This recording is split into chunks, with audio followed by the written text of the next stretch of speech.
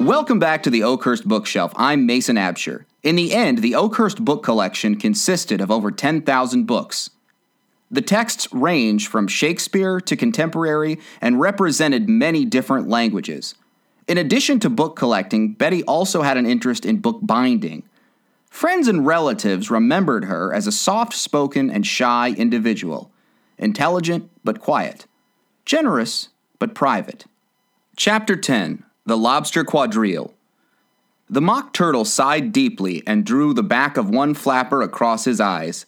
He looked at Alice and tried to speak, but for a minute or two sobs choked his voice. "Same as if he had a bone in his throat," said the Gryphon, and it set to work shaking him and punching him in the back. At last the Mock Turtle recovered his voice, and with tears running down his cheeks, he went on again. "You may not have lived under the sea." "I haven't," said Alice. "And perhaps you were never even introduced to a lobster." Alice began to say, "I once tasted," but checked herself hastily and said, "No, never."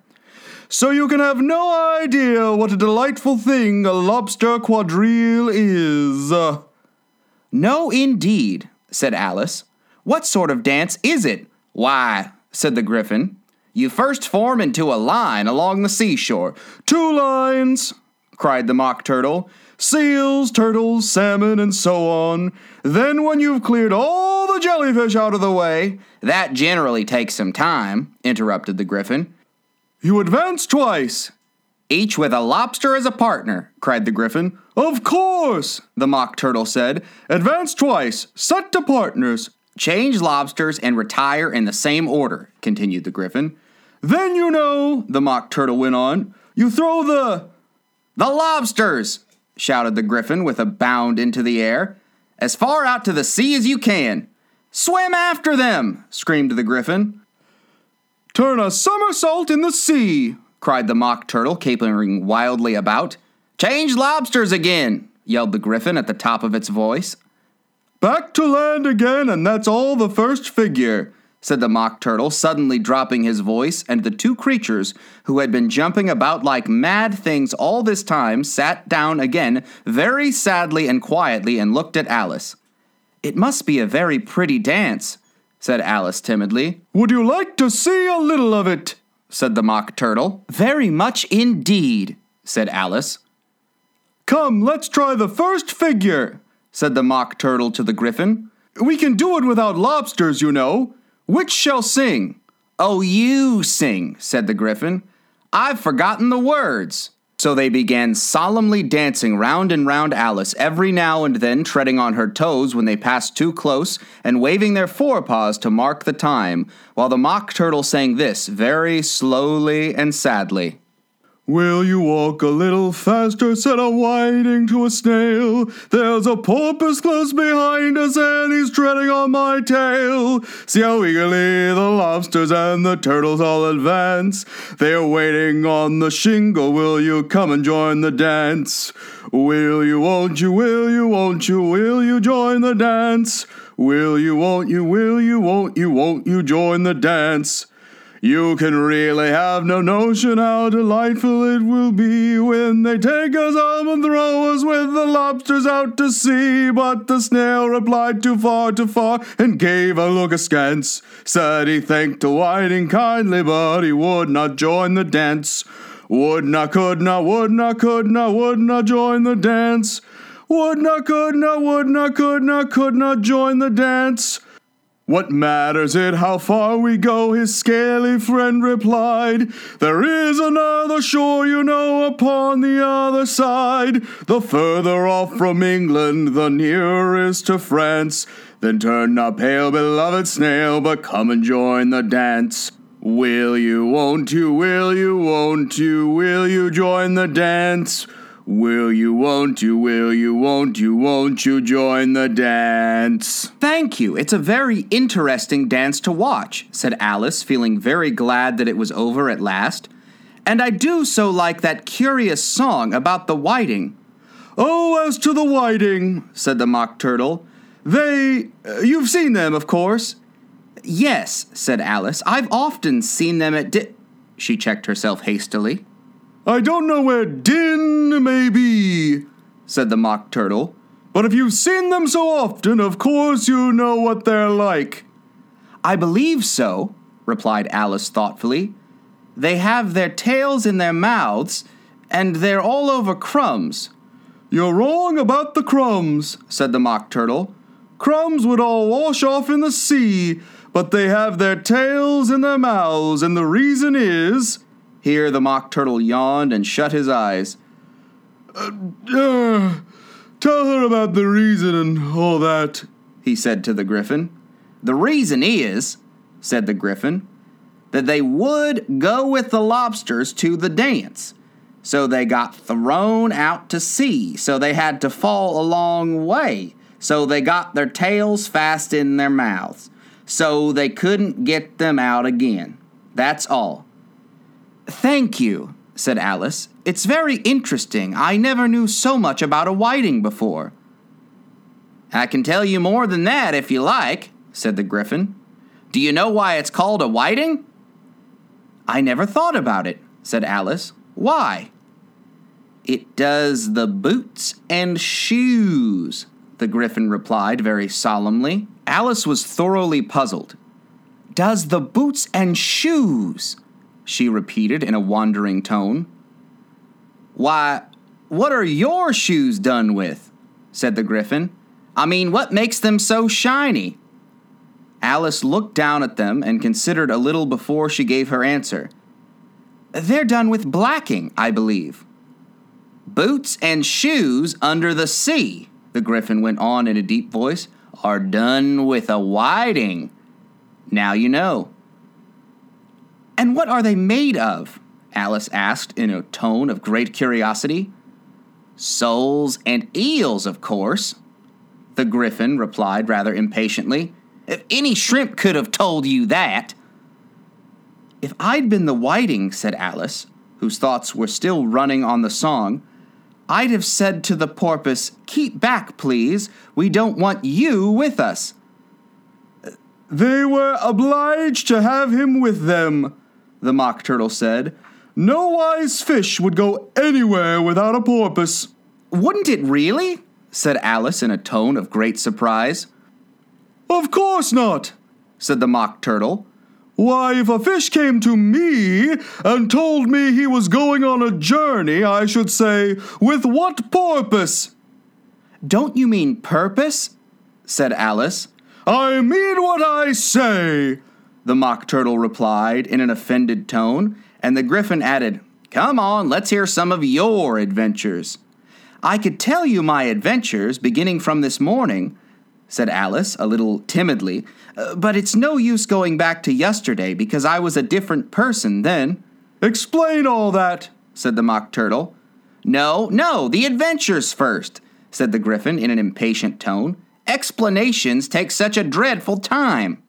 So Alice began telling them her adventures from the time when she first saw the white rabbit. She was a little nervous about it just at first. The two creatures got so close to her, one on each side, and opened their eyes and mouths so very wide, but she gained courage as she went on. Her listeners were perfectly quiet till she got to the part about repeating, "You are old, Father William," to the caterpillar, and the words all coming different, and then the Mock Turtle drew a long breath and said, "That's very curious." "It's all about as curious as it can be," said the Gryphon. "It all came different," the Mock Turtle repeated thoughtfully. "I should like to hear her try and repeat something now. Tell her to begin." He looked at the Gryphon as if he thought it had some kind of authority over Alice. "Stand up and repeat. 'Tis the voice of the sluggard," said the Gryphon. "How the creatures order one about and make one repeat lessons," thought Alice. "I might as well be at school at once." However, she got up and began to repeat it, but her head was so full of the lobster quadrille that she hardly knew what she was saying, and the words came out very queer indeed. "'Tis the voice of the lobster, I heard him declare, you have baked me to brown, I must sugar my hair. As a duck with its eyelids, so he with his nose. trims his belt and his buttons, and turns out his toes. That's different from what I used to say when I was a child, said the Gryphon.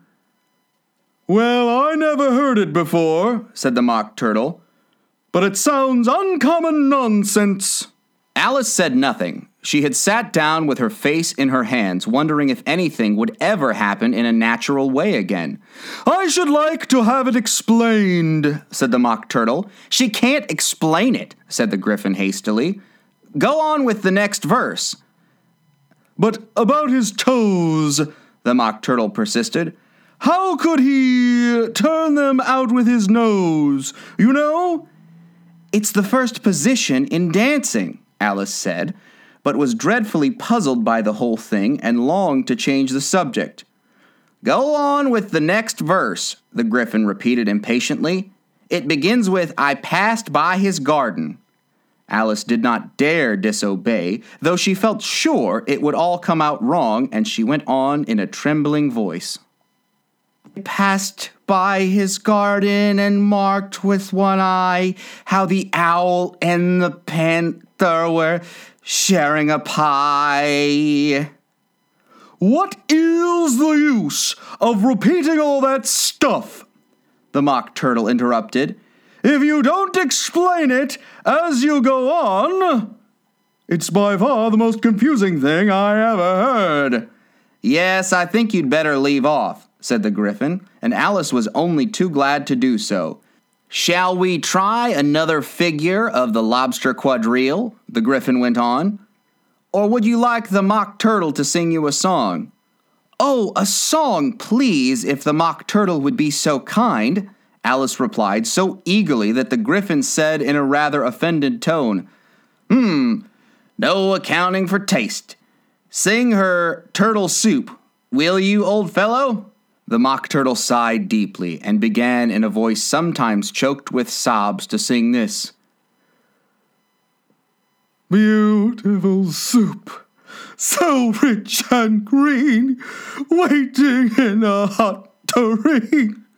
Who for such dainties would not stoop? Soup of the evening, beautiful soup. A soup of the evening, beautiful soup.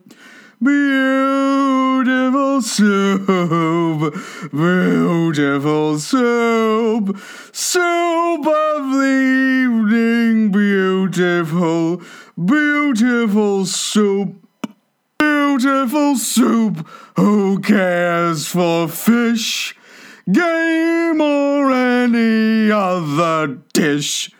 Who would not give all else for two?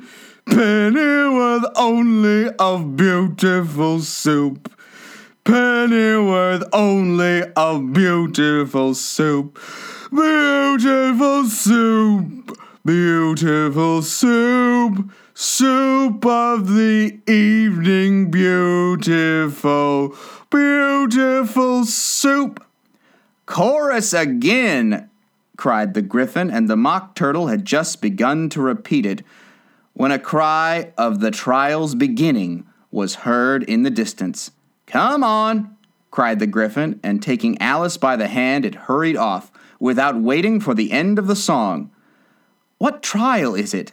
Alice panted as she ran, but the Gryphon only answered, Come on, and ran the faster, while more and more faintly came, carried on the breeze that followed them, the melancholy words, Soup of the evening, beautiful, beautiful soup.